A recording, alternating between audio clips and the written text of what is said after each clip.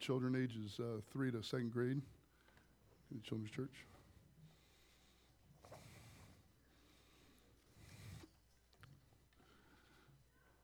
The following comes from an announcement for a series of sermons on hamlinechurch.org. It says this: in every home, in every life, there exist certain problems, certain realities that we don't want to acknowledge. We think that if we ignore them for long enough, they will go away on their own or no one will notice. We all struggle with how to deal with the elephant in the room. Oftentimes we feel that we have to keep these elephants secret and tell everyone that we're fine. If we have to act like something we are not, it's problematic. Chances are the very thing you don't want to talk about is probably the very thing that is nudging you out of a relationship with an important person in your life or with God. There are certain elephants that exist in our lives that need to be brought into the light of God's love and God's community of believers, the church. One of these elephants is loneliness. We live in a culture that celebrates individualism and self-reliance. And yet we humans are an exquisitely social species, thriving in good company and suffering in isolation. We have more technology than ever to help us stay connected, yet somehow the devices fail us. And the elephant in the room is that we feel increasingly alone. God meant for us to be in community. We need each other. It's important that we talk about the elephant in the room and offer people ways to overcome loneliness and enter into genuine, authentic, and life-giving relationships. Another elephant is addiction. Addiction comes in many forms: overeating, social media, pornography, alcoholism, television, tobacco, drugs, and more. However, addiction is often birthed from one source: pain. And despite our best efforts to hide the elephant, eventually the side effects of addiction spill over into other aspects of our lives. It can end up hurting the people we love the most. These addictions can hold us back from a fullness of life that God intends for all of us. We can open the door to recovery both for those addicted and their loved ones by sharing our experiences, strengths, and hopes with one another. We can become willing to accept God's grace in solving our lives' problems and healing our hearts. This morning we're going to be talking about an elephant in the room for Jacob. This elephant is a person. It's his brother Esau. 20 years before, Jacob stole Esau's blessing from their father, and when Esau found out, he vowed to kill Jacob. Jacob's mother Rachel convinced Isaac to send him away to his uncle Laban's house and family in order to put some distance between the brothers and for Jacob to find a wife. We can only wonder how much time Jacob spent thinking about the elephant in the room while he was away. He certainly had other things to worry about as he and Laban schemed back and forth most of the time. But now that he was at peace with Laban and on his way back to Canaan, the elephant in the room rears its ugly head. And we'll see that it causes Jacob to prepare, to panic, to pray, to plot, and to placate. The elephant in the room causes Jacob to be in great fear and distress, which causes him to not completely trust God to protect him. Even though God has provided and protected him for the past 20 years, and he just recently was rescued from harm by Laban's hand, Jacob is still full of doubt and still fearful.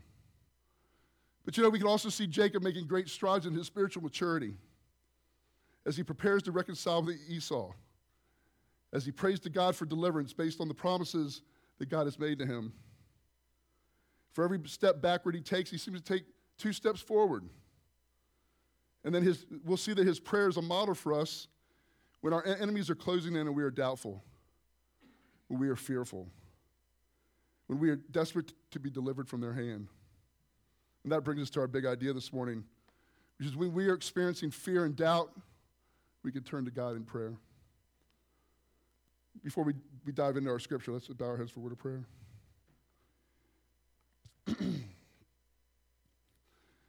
Dear Heavenly Father, we invite your Holy Spirit to join us this morning as we open your word, as we look into your truths. We pray for your guidance and for your pricking of our hearts where needed, as we learn these truths from your word. Thank you for the freedom and the opportunity to open your word in this place with this body of believers. In Jesus' name, amen. So 3 points this morning. The first is preparation and panic. And we're in Genesis 32. I'll be reading verses 1 to 8. This is what God's word says. Jacob also went on his way, and the angels of God met him. When Jacob saw them, he said, "This is the camp of God." So he named that place Mahanaim. Jacob sent messengers ahead of him to his brother Esau in the land of Seir in the country of Edom. He instructed them, "This is what you are to say to my lord Esau. Your servant Jacob says, I have been staying with Laban and have remained there till now. I have cattle and donkeys, sheep and goats, male and female servants. And now I am sending this message to you, my lord, that I may find favor in your eyes." When the messengers returned to Jacob, they said, "We went to your brother Esau, and now he is coming to meet you, and 400 men are with him." In great fear and distress, Jacob divided the people who were with him into 2 groups, and the flocks and herds and camels as well. He thought, if Esau comes and attacks one group, the group that is left may escape. So this first half of verse 1 takes us back to the last verse of chapter 31. After kissing his grandchildren and daughters goodbye, Laban leaves and returns home. And now Jacob also goes on his way, continuing his journey to Canaan. So as he goes on his way, he has this encounter with the angels of God. This reminds us of when Jacob first left Canaan to escape his brother's wrath. If you remember, Jacob dreamt of a stairway to heaven with angels ascending and descending it.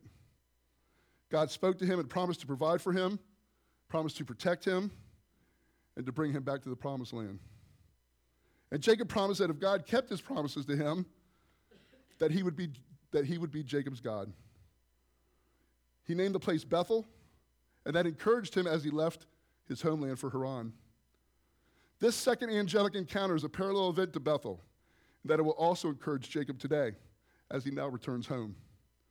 The 2 angelic encounters, one as he left Canaan and the other as he returned, suggest that the angels of God accompanied Jacob during his time outside the promised land. Although he was outside the land of promise, he was not outside the hand of promise. So when he sees the angels, he calls the area the camp of God. He names it Mahanaim, which means 2 camps. And Jacob gets positive encouragement in 2 ways. One, the angels of God were soldiers there to protect Jacob's camp as he entered the promised land. And 2, it encourages Jacob to try to reconcile with his brother.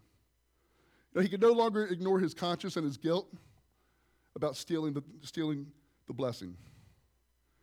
Where Jacob is going to Canaan is not geographically close to where Esau is living, but spiritually speaking, in order to get to where God wanted him to be, he first had to be reconciled to his brother. So with that reconciliation in mind, he sends messengers to Esau, who was living in the land of Seir in the country of Edom.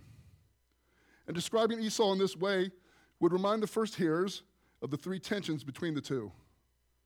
Their birth, their birthright, and then the blessing. In wanting to reconcile, Jacob's spiritual maturity is taking 2 steps forward here. He also gives the servants very specific instructions about what to say to Esau. They're to call him my lord. They're to refer to Jacob as his servant. So he may have been pouring on the flattery, but this was also the usual language of courtesy here. So they're to let Esau know that Jacob has been away from the land of Canaan. He's been with Laban this whole time. He hasn't been dodging him. Okay, he's been literally out of town for the past 20 years. And this is the first time that he's returned to his homeland. They're also supposed to share with Esau the assets that he's acquired in Haran. He wants Esau to know that he's not back to take anything away from him because he has plenty. He also may have been wanting Esau to believe that Jacob was willing to share his blessings with him. And in Hebrew, the possessions are singular, which suggests that he wanted to arouse Esau's interest without letting him know exactly how much God had blessed him. Lastly, we see Jacob's motivation for sending this message to him. It was so he may find favor in Esau's eyes. He's appealing to Esau's generosity, to his goodwill, so that the rift between them can be repaired. He wants him to know that his intentions are peaceable. But we see that his plan seems to backfire, as the messengers return, telling him that they went to Esau, and now he's on his way back. He's on his way to Jacob with 400 men. And Jacob begins to panic for a couple of reasons. One, the messengers don't say that Esau spoke to them or not. He's just on his way. Second, Jacob would have considered the 400 men an army of sorts coming to wage war with him. In Genesis 14, Abraham took 318 men to attack the 5 kings in order to rescue Lot. In 1 Samuel, 400 men was the standard number of militia and was the number of fighting men that accompanied David as he was running from King Saul. And then Jacob would have been reminded of Laban, who recently chased him down with his men in the last chapter. This news puts Jacob in great fear and distress, as he believes that Esau is coming to make good on the threat to kill him. I'm reminded of that Geico commercial. When you're in a scary movie, you make bad decisions. It's what you do. When you are fearful and in distress, you don't think straight, and you make bad decisions because it's what you do. What Jacob does is panics, and he divides his camp into 2 groups, along with the flocks and herds and camels. He thinks that when Esau comes and attacks one of the groups, the other group will be able to escape and be saved. But he's not thinking straight because of fear, doubt, and anxiety. And we see this in a number of ways. 1, God just sent an angel army to Jacob to encourage him and to protect him. 2, if Esau was intent on killing his family, why did he let the messengers go? And 3, wouldn't it be better to have all the available fighting men together as one group? Again, we see some spiritual maturity taking one step backwards as he feels he's got to take matters into his own hands again. Then, almost as quickly as the panic sets,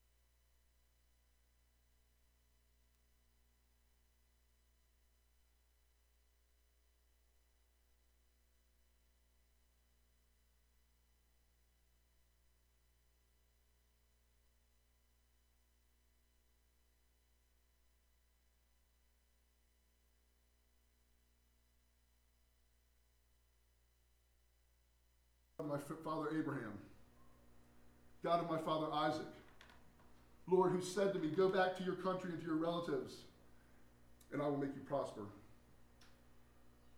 I am unworthy of all the kindness and faithfulness you have shown your servant. I had only my staff when I crossed the Jordan, but now I have become 2 camps. Save me, I pray, from the hand of my brother Esau, for I am afraid he will come and attack me, and also the mothers of my children.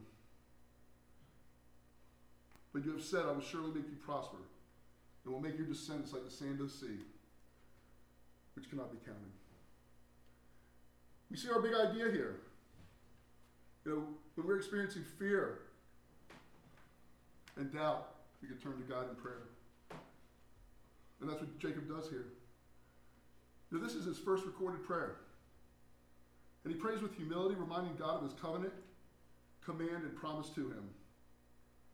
And he prays for deliverance from his enemies because of God's promises to him. His prayer is a model for us as he prays what I call the Acts prayer. And Acts stands for adoration, confession, thanksgiving, and supplication. First, we see adoration as he prays to the God of his fathers, Abraham and Isaac.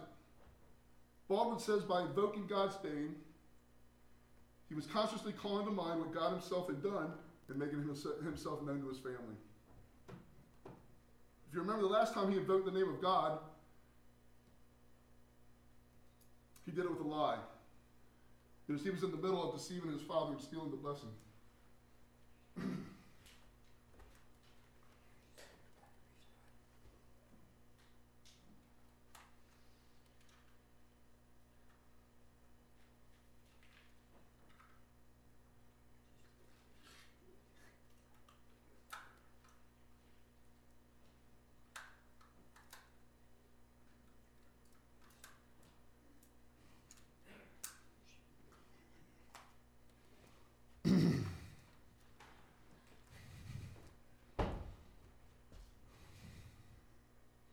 Yes, the last time he invoked the name of God was with a lie, as he was in the middle of deceiving his father and stealing the blessing.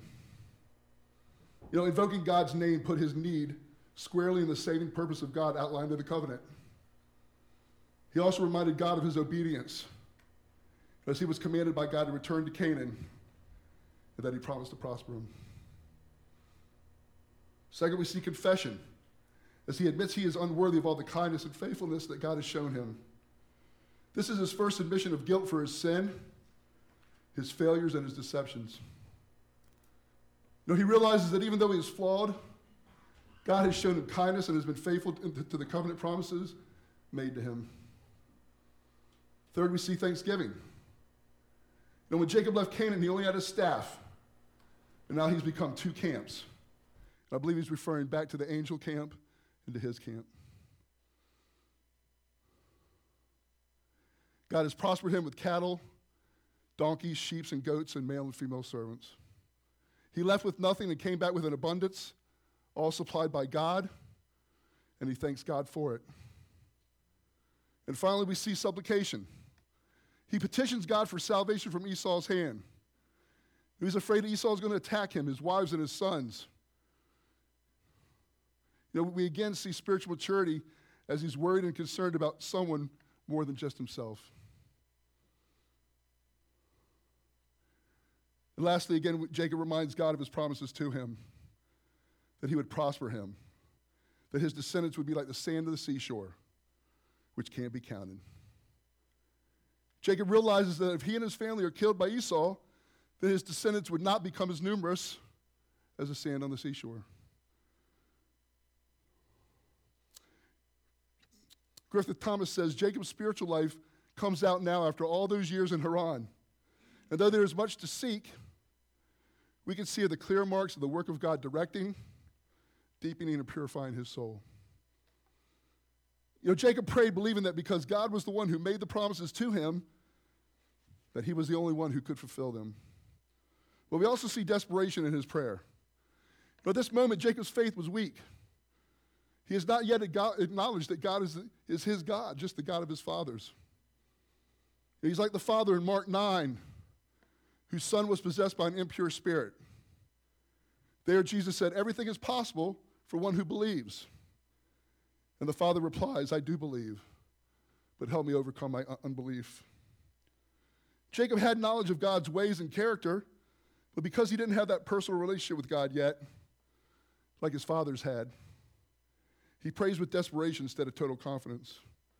And again, we see this in a couple of ways. One, God commanded Jacob to return. Why would he not protect him in his obedience? Two, God cared for him for the past 20 years. Why would he stop now? And three, Jacob was part of God's eternal purposes for the world.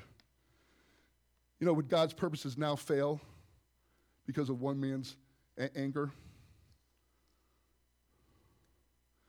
While a prayer of desperation is still a prayer of total confidence in God's abilities and will is better. When we are experiencing fear, worry, and doubt and unbelief, it is as important for us as it was for Jacob that we turn to God in prayer. That we pray with confidence because of his promises to us. And we can use the same Acts model that Jacob used, which brings us to the next step on the back of your communication card, which is to pray with confidence using the model of adoration, confession, thanksgiving, supplication. Our third point this morning is plot and placate. And that's found in verses 13 to 21. Again, follow along as I read those verses. He spent the night there. And for what he had with him, he selected a gift for his brother Esau, 200 female goats and 20 male goats, 200 ewes and 20 rams, 30 female camels and their young, 40 cows and 10 bulls, and 20 female donkeys and 10 male donkeys. He put them in the care of his servants, each herd by itself, and he said to his servants, go ahead of me. Keep some space between the herds. He instructed the one in the lead, when my brother Esau meets you and asks, who do they belong to, and where are you going, and who owns all these animals in front of you, then you are to say they belong to your servant Jacob. They are gifts sent to my lord Esau, and he is coming behind us. He also instructed the second, the third, and all the others who followed the herds. You are to say the same thing to Esau when you meet him. And be sure to say, your servant Jacob is coming behind us. For he thought, I will pacify him with these gifts that I am sending on ahead. Later when I see him, perhaps he will receive me. So Jacob's gifts went on ahead of him, but he himself spent the night in the camp. So after Jacob prayed and he spent the night in the camp, he must have been plotting overnight, because when he wakes up, he's got a plan. He's just prayed to God for deliverance. We can assume that God's angel army is still there with him, but he doesn't fully trust God to protect him. He didn't need to be worried, anxious, and upset, because God had promised to take care of him. But Jacob takes matters into his own hands. He comes up with a plan to placate Esau into forgiveness and reconciliation. His plan was to gift, or really bribe Esau with these 550 animals. This gift was larger than towns would have had to pay in tribute to foreign kings. It would have really set up Esau well to start and maintain his own flock and herd. And the gift was made more valuable due to the females and the young included, which would provide ongoing growth. So now this may have been an attempt by Jacob to return the blessing to Esau, or at least restore the benefits of the blessing without disowning his rightful place. Jacob may have thought that forgiveness would only come by giving back what he had taken, but he seems to be forgetting that his blessing came as a result of God's sovereignty. So he separates the animals into 5 different herds, puts each herd in the care of his servants. He then had the servants go ahead of him, leaving space between each herd, effectively staggering them. Jacob also instructed the lead servants to tell Esau when he met him that these animals belong to your servant Jacob, and they are a gift from Jacob to my lord Esau. Now we wonder about those terms. He's mentioned it a couple times, calling Esau his lord, calling himself a servant. Kind of makes us wonder what God thought. But the servant was also to make sure that Esau knew that Jacob was on his way behind them, coming to meet his brother. Each servant leading each herd was to say the same thing. But they were supposed to highlight the fact that Jacob was coming behind them. Then we're told the reason why Jacob was giving all these animals to Esau is to pacify him in order that Esau would receive him. The Hebrew word for pacify literally means cover his face. The connotation is to make atonement that brings about reconciliation. Matthew says the word gift or offering, atonement and accepted, implies that Jacob makes peace with God by reconciling with Esau. Jacob wants to cover Esau's face so he can't see Jacob's shame for what he's done to him. He wants to wipe out the anger from Esau's face. He's also hoping that Esau would receive him, which literally means that Esau will lift up his face in forgiveness and show him favor. But really, Jacob seemingly is trying to blind Esau with gifts so he forgets what he's done to him, and so he wouldn't be mad at him anymore. Jacob has the right heart as he wants to be reconciled to his brother, but instead of trusting God to work it out, he takes matters into his own hands, trying to bribe his brother into forgiveness and reconciliation. Lastly, we're told that the gifts went ahead, but Jacob spent the night alone in the camp. That's an important lesson to be learned at this point. When our faith is overwhelmed by fear, we plot, we scheme, and we trust in our own strength. When our faith is stronger than our fears, we will live out Psalm 112, 6-7, which says this: surely the righteous will never be shaken. They will be remembered forever. They will have no fear of bad news. Their hearts are steadfast, trusting in the Lord. When we walk in faith, we do not need to fear the enemy. We know that the grace of God, not bribery, is the only thing that can take away our guilt. Ephesians 2:8 says, for it is by grace you have been saved through faith. This is not from yourselves, it is a gift from God. We should pray that God will keep us from our own plotting and scheming and help us to be confident in his plans and purposes for us. And that he will protect us from whatever danger, physical or spiritual, that befalls us. That brings us to our second next step on the back of your communication card, which is to trust in the Lord and be confident in his plans and purposes for me. In conclusion, I want to speak to spiritual maturity, Jacob's and ours. We didn't see a whole lot of spiritual maturity in Jacob and Haran, but bit by bit, as God has brought him back from Canaan, or back to Canaan, we have seen glimpses of the man that will become Israel and the father of the Jewish nation. Our spiritual growth and maturity is a lot of times a process. It's a series of ups and downs, taking 2 steps forward and 1 step back. And these steps backward can be brought on by fear, worry, and anxiety. When those times come, we tend to shy away from God's word and prayer. But we can overcome them by making it a habit of daily being in God's word, daily prayer, and memorizing scripture. We mature spiritually when we know that Satan wants to keep us away from God's word, but that we trust in God's strength to defend us. And we still continue to grow. And that brings me to the 2023 Spiritual Life Journal. So I wanted to introduce the theme this morning and give us a challenge for the new year. Our theme for 2023 is more like Jesus. We want to become more like Jesus in prayer, in service, in relationships, in fellowship, etc. And you're going to hear more about those in the next month. But I want to challenge us with this today. We want to be more like Jesus in the Word. Jesus knew his scripture. At age 12, he was able to discuss it in the synagogue with the adult teachers of the law. In the Spiritual Life Journal, we have a section called Daily Bible Reading, which gives us a reading for every day of the year, starting on January 1st.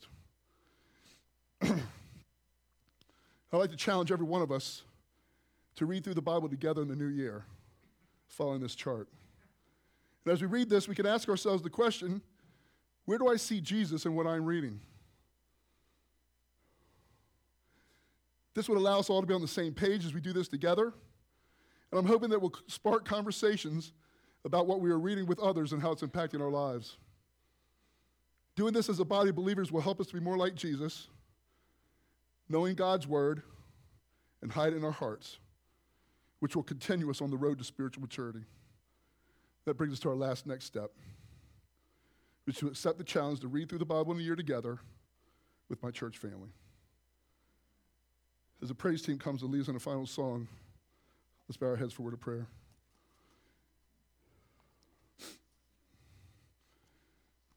Heavenly Father, we give you all honor, glory, and praise for who you are and for what you've done for us. Thank you for this time of studying your word, and thank you for your spirit that helps us to understand and discern the truths in it. Help us to pray with confidence, knowing that your promises are true. Help us to trust in you and to be confident in your plans and purposes for us. And as we anticipate and live out our faith in the new year, help us to accept the challenge to read through your word together, growing together, be more like your son, Jesus. It's in his name I pray. Amen. Would you stand?